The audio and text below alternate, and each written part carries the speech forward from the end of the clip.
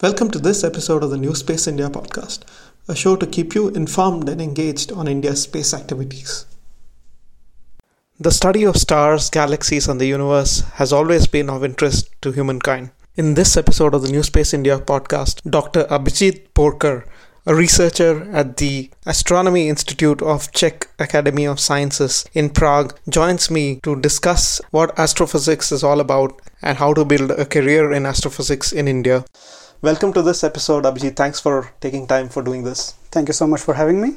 Tell us a bit about what is exactly astrophysics and, what do astrophysicists do?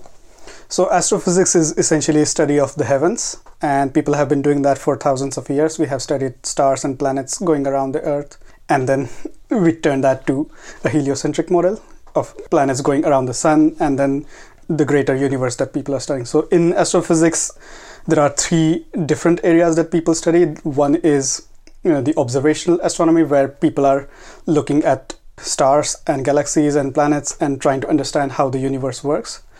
And there are people who are building the telescopes for doing that. So there are people doing instrumentation, where they build satellites such as Hubble telescope or ISRO's AstroSat or the upcoming NASA mission James Webb Space Telescope, as well as ground-based telescope. For example, India has several optical and radio instruments like GMRT and also similar instruments, but also you have instrumentation building and satellite building for planetary missions. So for example, India's Chandrayaan and Mangalyaan missions and similar missions of international communities. So that is the instrumentation side. And the third part is the theoretical side, where people are studying theoretically with pen and paper or with computers how the universe works and how the universe is structured largely. So people there will study how the gravity works in the universe, as well as what are the models of universe and how the universe behaves and expands, or how galaxies are formed, or how galaxies evolve and stuff like that. Okay, so when you take this three different branches of what you talked about, how is it being organized in India at the moment, and who are the people behind each of these streams? So in India and essentially everywhere in the world, many of these institutes are working intertwined with each other, but there are of course some differences. Most of the theoretical and observational astronomy work is done at educational institutes and research institutes such as IUCAA and NCRA in Pune, or IISc and IIA in Bangalore, while they also often perform instrumentation tasks. So people in the groups there will be building instruments for the telescopes or for the satellites and so on. But most of the sort of space science work, where building and launching satellites and providing infrastructure for that, is provided by ISRO and similar institutions in India. Okay, so from what I get it, to put it very simply, there's one bunch of people who are doing theoretical stuff, which is looking at the universe and theorizing many things and many phenomena and trying to understand what is going on out there. And they are using the legacy of scientists before them who have done certain work, and then they're building on top of that. And they don't need any kind of instruments, any kind of data which is observational or, space satellites themselves, but they are kind of, building on the physics of the things before. Partly, yes, but you also always want to check your theories against the observations. Yeah. So you're always checking your results of your theoretical work or your simulations in computers, and you're comparing them with what is observed in the world. So that's what differentiates physics from mathematics, in the sense that you want to see whether your theories are correct and are applied to our universe or not. Okay, so that's one bunch of people. Yes. The second bunch of people are actually either building telescopes on the ground or building telescopes that will fly on the satellites, and then they are actually doing the instrumentation bit. So they are acting partly as kind of engineers and scientists at the same time. Yes, that's usually what happens, is that you have input from the scientists who want to observe something or who want to study some phenomena in the sky, and they interact with engineers, as well as they themselves act as engineers to build telescope that will eventually observe these phenomena. Okay, so then these people have the kind of skills where you understand a bit of engineering and at the same time a bit of astrophysics. Exactly. At the same time. Yeah. And then the third set of people you talked about were people who do only observation-based science, where people essentially are using these telescopes to then operate these telescopes, which are either on the ground or in the sky, in space, and then they collect data from there, and then they are trying to do some kind of data analytics and data-based sciences to basically come out with observing certain phenomena that is happening. Yes, so that's what most of the observational astronomers will do, is they will either apply for new observations to the telescopes, either space-based telescope or ground-based, and then they will get the data from the telescope and use that for doing their scientific analysis. Or they might use some archival data available already at the telescopes. And in astronomy, most of the data provided by the telescope is proprietary only for 1 or 2 year period, and after that it becomes public. So even if you don't have association with a telescope or organization, you can still use those data and use them for your analysis. Okay, so let's say I am a person who is now interested in astrophysics as a kid growing up in India, for example, right? Is there enough knowledge on the ground for people to choose these, when they're in high school or in college or somewhere, where they understand that there are these three different streams that are available, and how is this organized? I'm not sure if the knowledge is available towards high school students, because at the high school level, we are not exposed too much to astronomy in general anyway. Our high school textbooks rarely mention astronomy or space science, and there is a dearth of information about what are options for you in this field. So that is quite lacking, but also people are not aware of different career opportunities in space sector as well as in astronomy, and that is also not provided to students too much. You personally, for example, right, you have gone through this journey of doing everything, and you've completed a PhD, and you're a practicing scientist in the field. So in your personal journey, how was it, when did you actually know that, these are the streams in astrophysics, these are the things that you wanted to do or not wanted to do, and how did you acquire this knowledge? So my interest in astronomy and scientific research grew out of reading a lot of science fiction when I was in my high school, and at that point, I decided that I wanted to do astronomy, and then I read a lot of books. I talked to a few people, and being in Pune was advantageous because we have a couple of really good astronomy institutes where I could go and talk to the researchers there, and they advised me what are the possible paths available. And once you get into undergraduate studies, then you can decide what exactly you want to do and what streams you can take and what different paths that are available for you. And for me, I decided to go towards a bachelor's in pure science. So I had my BSc in physics from Fergusson College in Pune, and then eventually I did my master's in physics also, and where I was doing projects and master's thesis on astronomy, and that eventually led to my PhD in observational astronomy. So you really began, just before you started getting into your undergraduate course, you then collected a lot of information just even before that then? Yeah, I talked with several people, several professors, as well as people in and around astronomy to gauge information about what are the possibilities, what are job opportunities and stuff like that. Okay, so when you talk about this kind of capacity building in terms of knowledge sharing as to what are the opportunities and what are the streams, where do you see things can improve in India? I think the public outreach of astronomy and pure science jobs in general needs to improve, and that there is very little engagement towards high school students or undergraduates about what are the opportunities available, even if you have not taken pure science route, that there are opportunities available for you to do astronomy or similar research areas, and that the engagement from the research institutes towards these high school students and undergraduate students outside of the big metro cities is essential, that it's not only focused towards big cities and big metros like Mumbai, Bangalore, Pune, things like that, while you are also targeting students in rural areas as well as tier 2, tier 3 cities.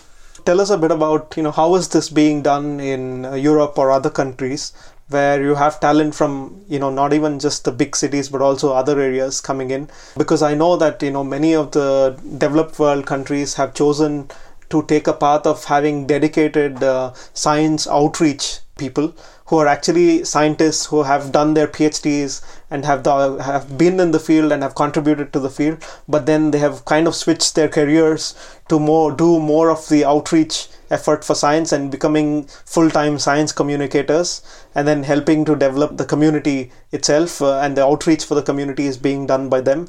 So this is a model that's been used in the Western world today a lot. What is a model that is possible in India? How could this evolve? I think Part of the limitation in India is that when you compare to Western countries, India has very few astronomy research institutes, and they are mainly located in big cities, and there are only a handful of them. While if you look at countries in Europe, for example, each small city itself has an astronomy institute, and most universities will offer you astronomy courses at undergraduate or master's level. While in India, only a handful of universities will ever offer you any astronomy courses at undergraduate or master's level. So even if you are interested as a student to get into astronomy in India, there are very little opportunity available for you, because you either have to be in Pune, Mumbai, Bangalore, Delhi, or attending universities there, and only then you are able to get into astronomy. While in Europe, even if you are in a tier 2 or tier 3 city, it's most likely that the university there will offer you an astronomy course, and there will be actual working astronomers who are doing research, so you can go and work and do projects with them, whether it's a 2-month summer project or it's a long-term master's or bachelor's level project, and so on. So I think that is one of the things that is lacking in India. And in terms of science outreach, there are institutes who are doing a lot of outreach. So my experience is mostly with institutes in Pune, where IUCAA and NCRA are doing extensive and excellent outreach towards students in Pune, but around Pune, in rural areas, and also in Maharashtra and India in general.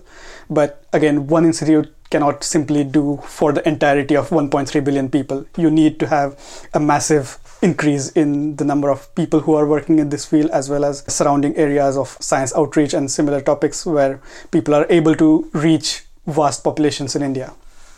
When you take the community of these three communities again, right? So the observers, the instrument makers, and the theoretical people, give us a sense about how big are these three communities in India against, the US, China, or other geographies. And where do you see more momentum in India in which of these streams, and what is lacking in each of these streams in that sense? So in terms of the people working in these fields, you will have in each research institute in India and also abroad about 10 to 15 professors working on these areas, maybe sometimes more, sometimes less, depending on the size of the institute. And then with each professor, you will have few permanent staff working with them, and postdocs and PhD students and master students working with them. So in all, an institute will cover about 50 to 100 working staff who is directly working as a research work or instrumentation building and similar assisted work for that. So that's on average per institute. And then when you look at in total in India, there are very few institutes. So I would think about 10 to 12 institutes which work directly in astronomy or space research. And so in India, there are much less number of scientists working in this field compared to when you look at overall number of people working in North America or in Europe, for example, or even in smaller countries like Australia.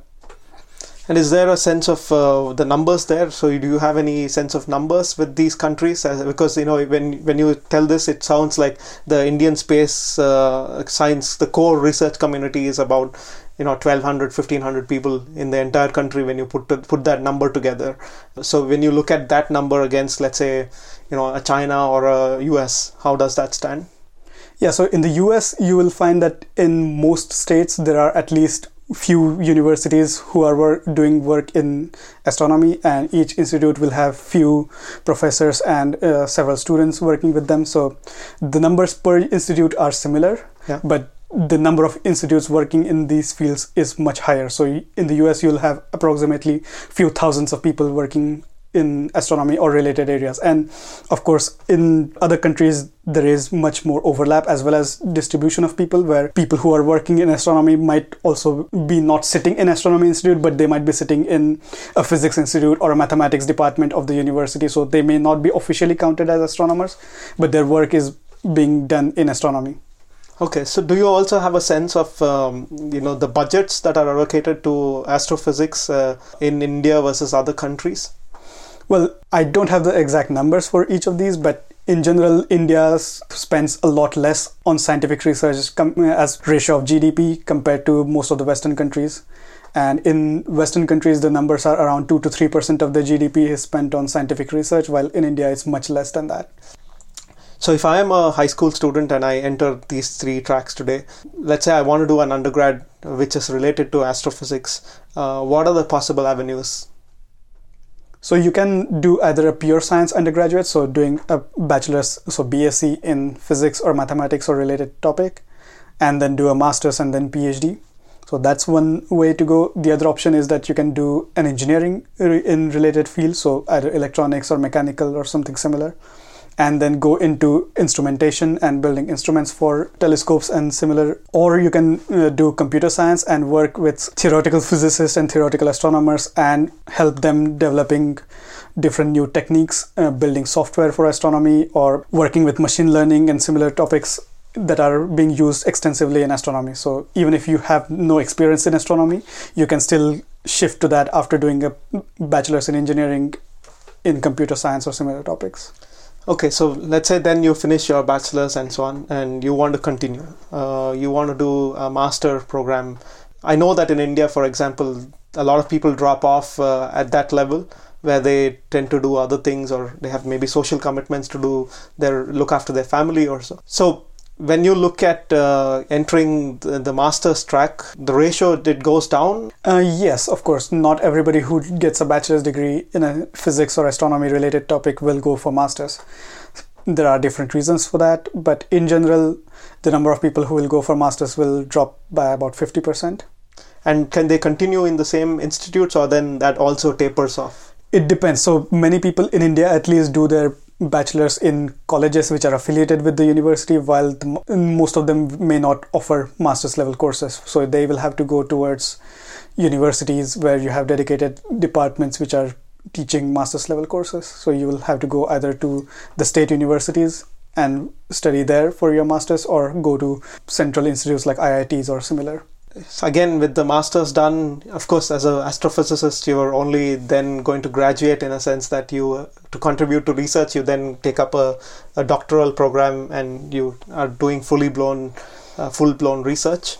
With that, do you have a sense of how many PhDs are being offered in India every year? I don't have exact numbers again, but in general, each institute takes in about 10 students per year, and similar students graduate every year. Yeah, so it seems like, we produce about anywhere, give or take, 150 to 100 astrophysics PhDs every year in that sense? I would say less, maybe of the order of 50 to 100. In the entire country? Yeah. Wow, that is like, considering that probably will be something like what a single state in the US would probably be producing. Exactly.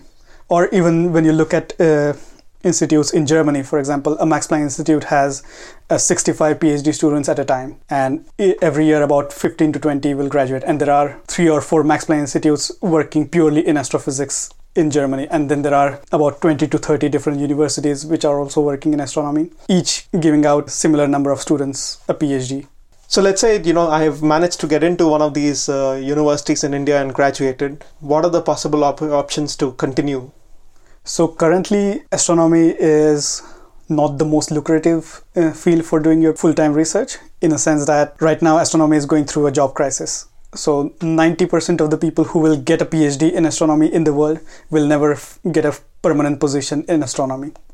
So only 10% of the people who have their PhDs will get a permanent position as a professor or similar level at academic institutes. So 90% of the people will go and do something else. So that something else might be you can work as a science communicator, or work as different space agencies similar to ISRO or DLR in Germany, or ESA or NASA or something like that. Or you can move away from that and work in IT sector or data science or something similar. Some people I know have gone into science advocacy and working with the government, being science advisors. So there are multiple career options.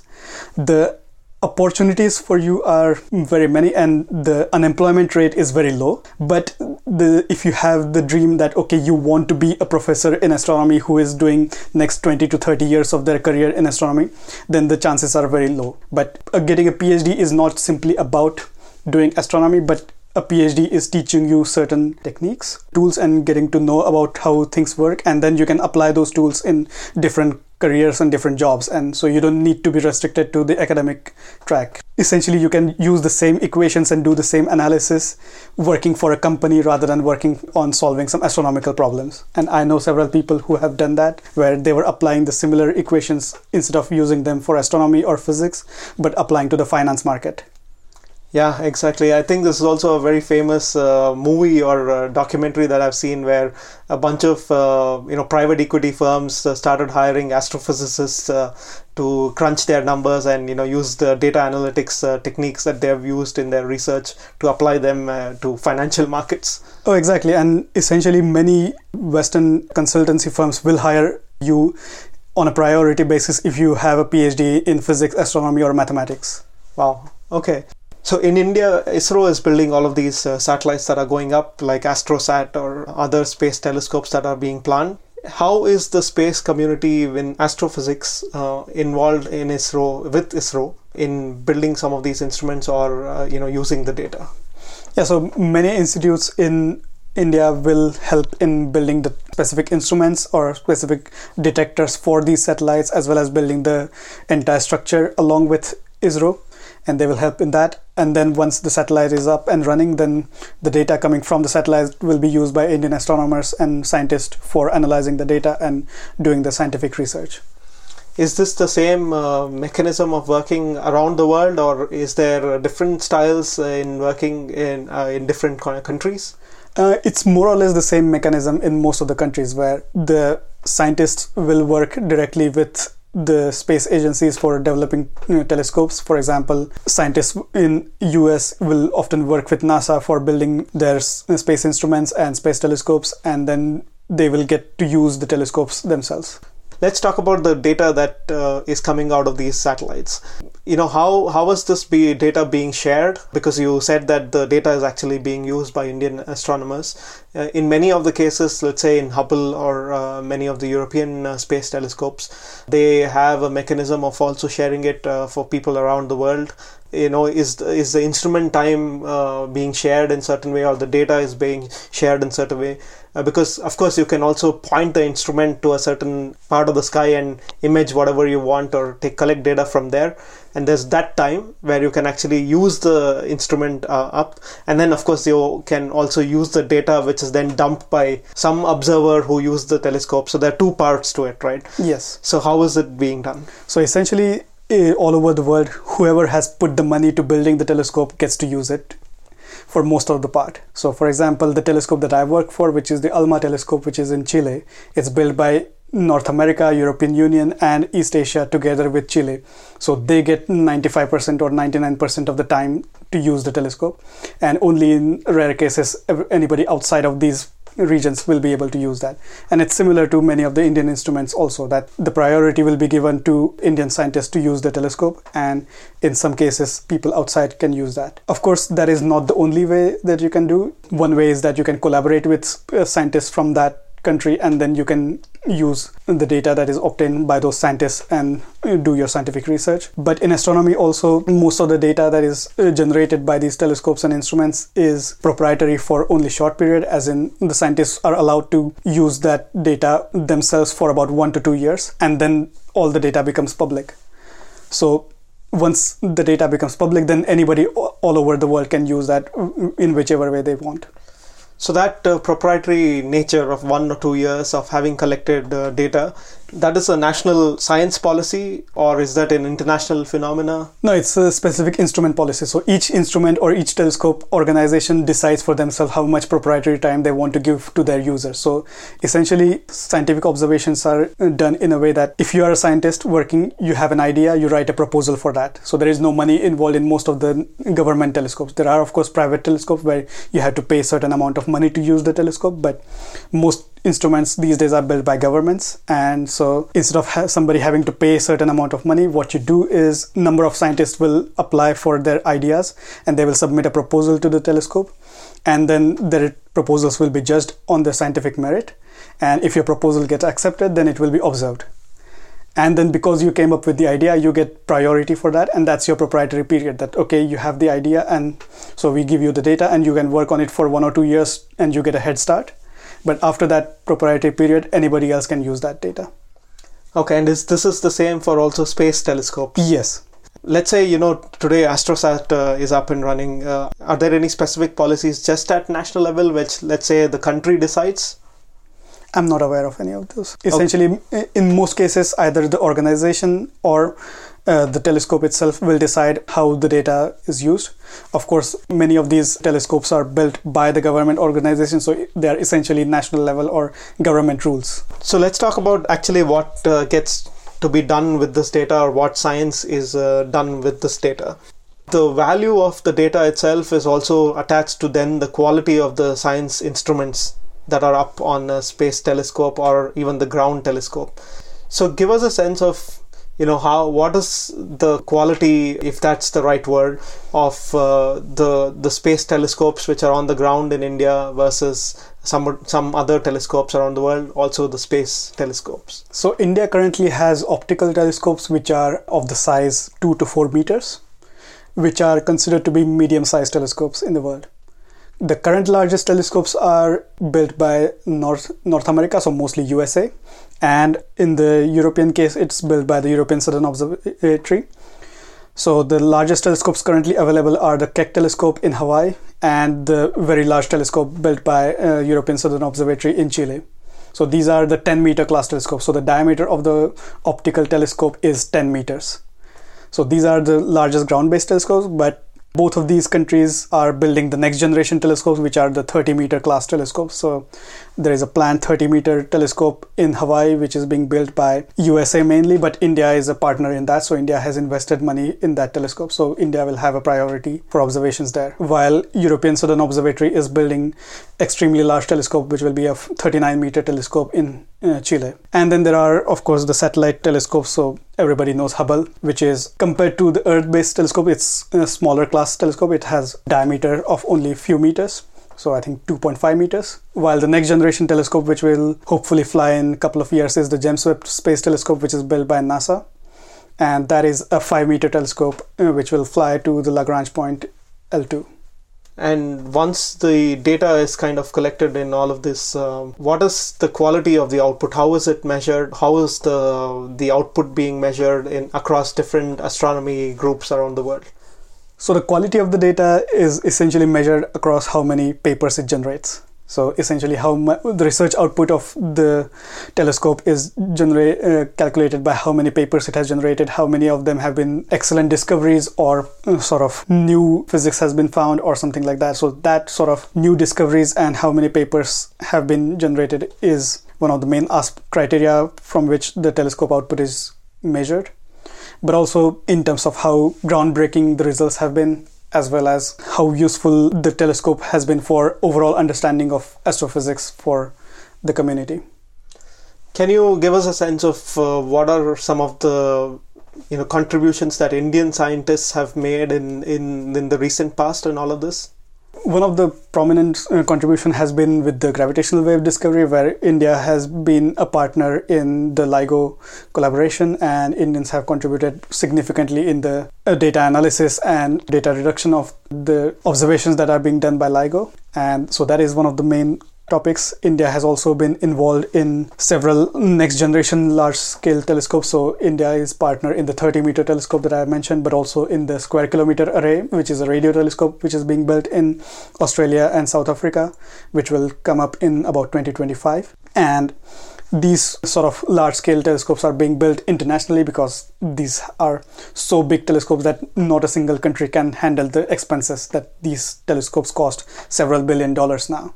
So the expenses for these telescopes are shared between different countries, and different countries will contribute various things. So for example, Indian institutes along with companies like Persistent are providing software support for the SKA telescope. Why are some of these not, let's say, built in India itself? Are there some reasons for them? Well, for building astronomical telescope, you need good atmospheric conditions. So for example, a lot of telescopes built by European Southern Observatory are built in Chile, because in Chile you have the Patagonian mountain ranges, which is 5,000 meters in height, where you can get above most of the atmosphere and you don't have to worry about atmospheric scintillation or water vapor or similar things too much. And also it's one of the driest places on Earth. Similarly, the Square Kilometre Array is built in sort of arid desert areas with no human settlements around nearby, so that you're avoiding most of the radio interference from that. While India, there are places where you can build a lot of facilities, but they are not competitive always with international facilities. For example, in the Himalayas, it's quite difficult to build instrumentation, although we have a couple of facilities there. It's not always easy to build instrumentation in the Himalayas because of the remote nature, as well as not having good supply of electricity and other facilities which are necessary for running these kinds of observatories. And because of the population density of India, having radio-free zones are quite difficult to find in India. Yeah, that makes sense. I know that there is possibly a facility in Leh which is operated through a satellite link, right? Yes, but also in Ladakh we have a couple of telescopes in Hanle which are operated by the Aryabhatta Research Institute. So these are 2 and 4 meter class telescopes. Space science missions, especially using satellites, have become extremely popular in India over the last 10 years or so, when ISRO started in a very big way by launching the first mission to the moon and then the first mission to Mars. And so now the second missions are being planned with Chandrayaan-2, almost ready to land on the moon's surface. And also next, the missions being planned for Venus and places like that. What has been the general quality of output of these missions? How could they be, treated so far in terms of value to the science? Well, so far the space missions that ISRO has put forward have been mostly technology demonstration missions rather than scientific missions. So Chandrayaan and Mangalyaan both were technology demonstration missions with no guarantee of science coming out of them. So there have been few discoveries out of those.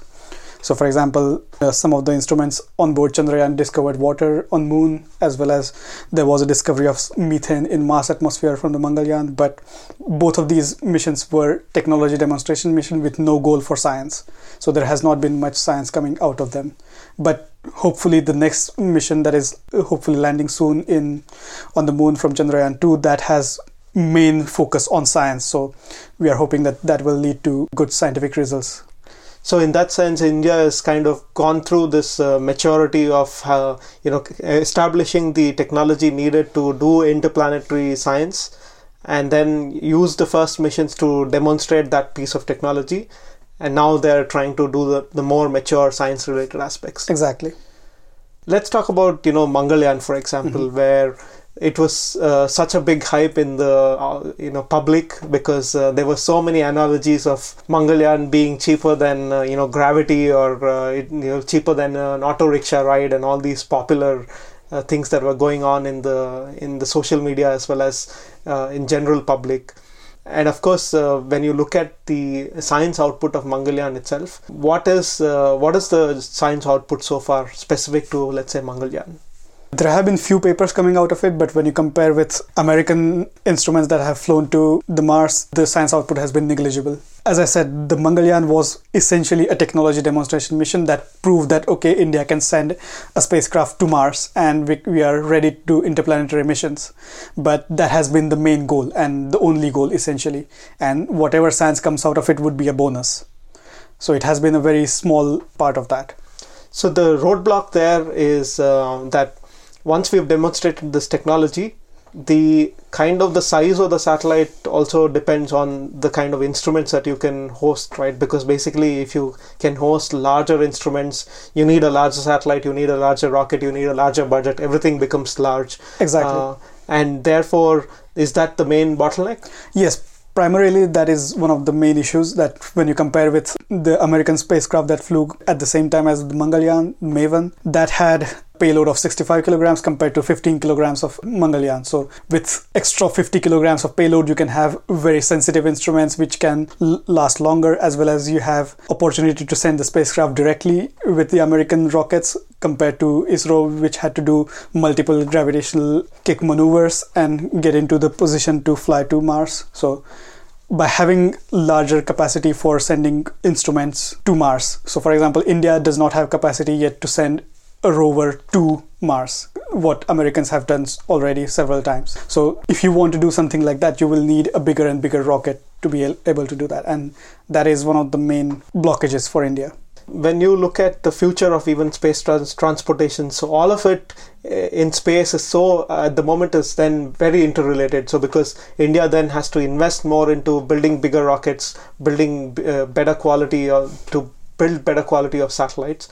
And when it comes to instruments themselves, because I know that, okay, ISRO has proven that they are capable of building bigger rockets over time, having seen the maturity in rockets. And let's say they are going to produce this massive rocket that is needed for bigger instruments. And they're also able to produce the satellite bus that can be hosted in this rocket.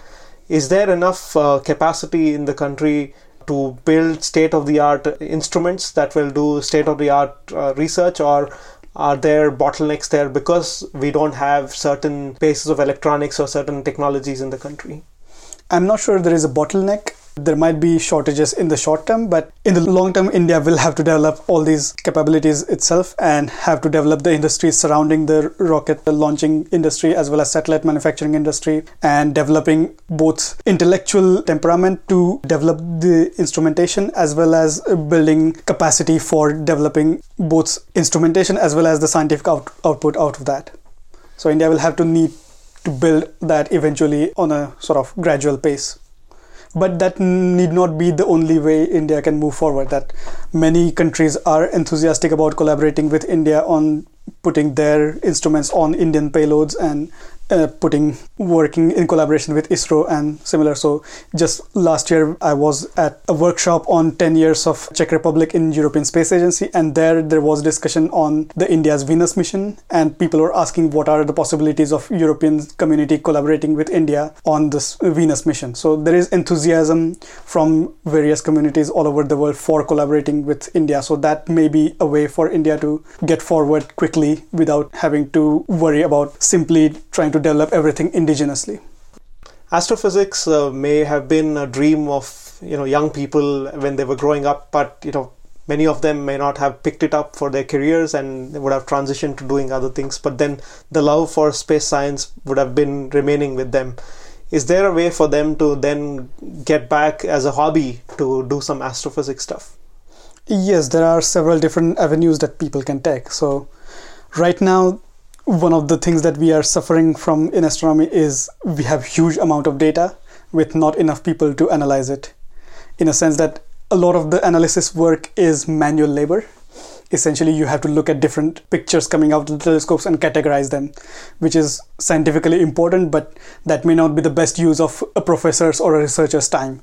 So there are several different groups which have come up with ideas about crowdsourcing this, where citizen scientists who are interested in doing some science for themselves can go and volunteer their time and look into different pictures and analyze them, or look into different satellite image data and categorize them into different categories. So there is one interesting project called Zooniverse, where there are hundreds of thousands of pictures of different galaxies that have been put forward, and you can go and analyze different galaxies into different categories and then study them as you want. And then that is very helpful for scientists to understand the categorization of these galaxies. Similar thing has been also done with planet hunting and planetary science, where people who are working in exoplanet hunting or exoplanet discoveries are asking people to go through the light curves of coming from these telescope data from, for example, from Kepler or the next generation TESS telescope, where citizen scientists can go and look at the data and try to analyze it to see whether they have discovered a planet or not. And so one of the famous stars that is called the Tabby star, which became very famous because it showed very weird dips in its light, and that led to several different sensational headlines in newspapers asking whether it's because of some weird planetary formation around it, or comets or asteroids around that planet, or whether it's aliens. Of course, it's never aliens, but it became very sensational, and that was discovered also along with the help of citizen scientists. So even if you are not a career astronomer, you can get involved in many of these projects where you can help scientists in improving the data analysis process. And then, of course, there are many other ways you can also get involved in your local communities. In many cities, there are many astronomy amateur groups where people are doing regular observations of the sky, looking at stars and planets and galaxies in their backyard or with smaller telescopes. So you can get involved in that. I know there are several groups which go for monthly or regular meteor shower observations to the countryside, and just organize also seminars or talks for general public, so you can get involved in those things also. Yeah, and also I think as is with a lot of new fields like machine learning or AI and things like that, you see that possibly even astronomy is one big area of application there because you're sitting on top of tons of data, right?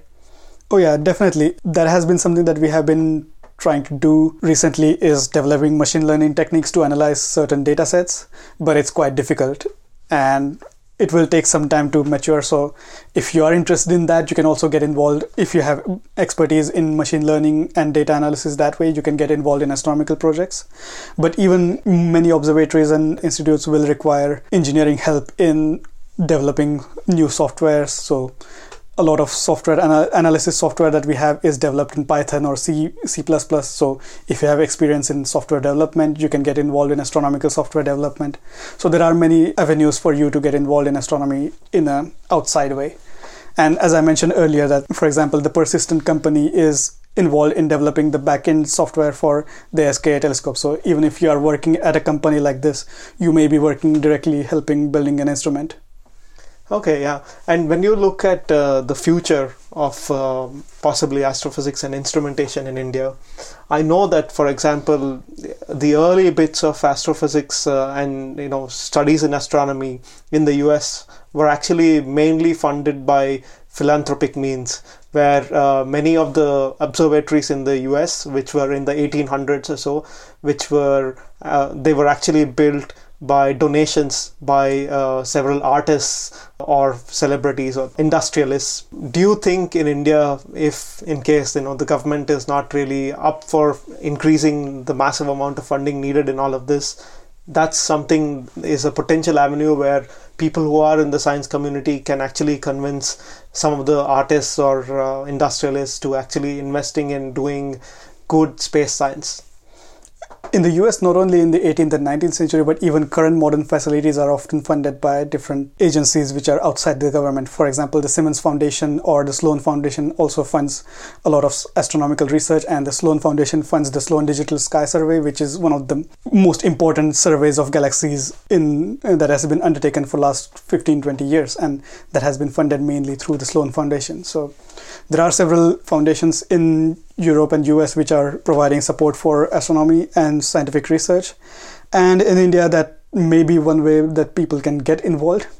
And of course, we have the famous Tata Institutes and IISc, which was started by the Tatas and similar. So if there are billionaires who are interested in establishing institutes which have a long-lasting legacy, that will be a way forward also to get around the lack of funding from the government. Yeah, I really hope so, because I think to depend only on the government is a very long-term solution, I would say, unless and until there is radical change in investments into science. This may be one of the methods that I think the community in India should try to evolve and develop over time. Abhijit, thank you very much for coming on the show. Thank you so much for having me. It was a pleasure.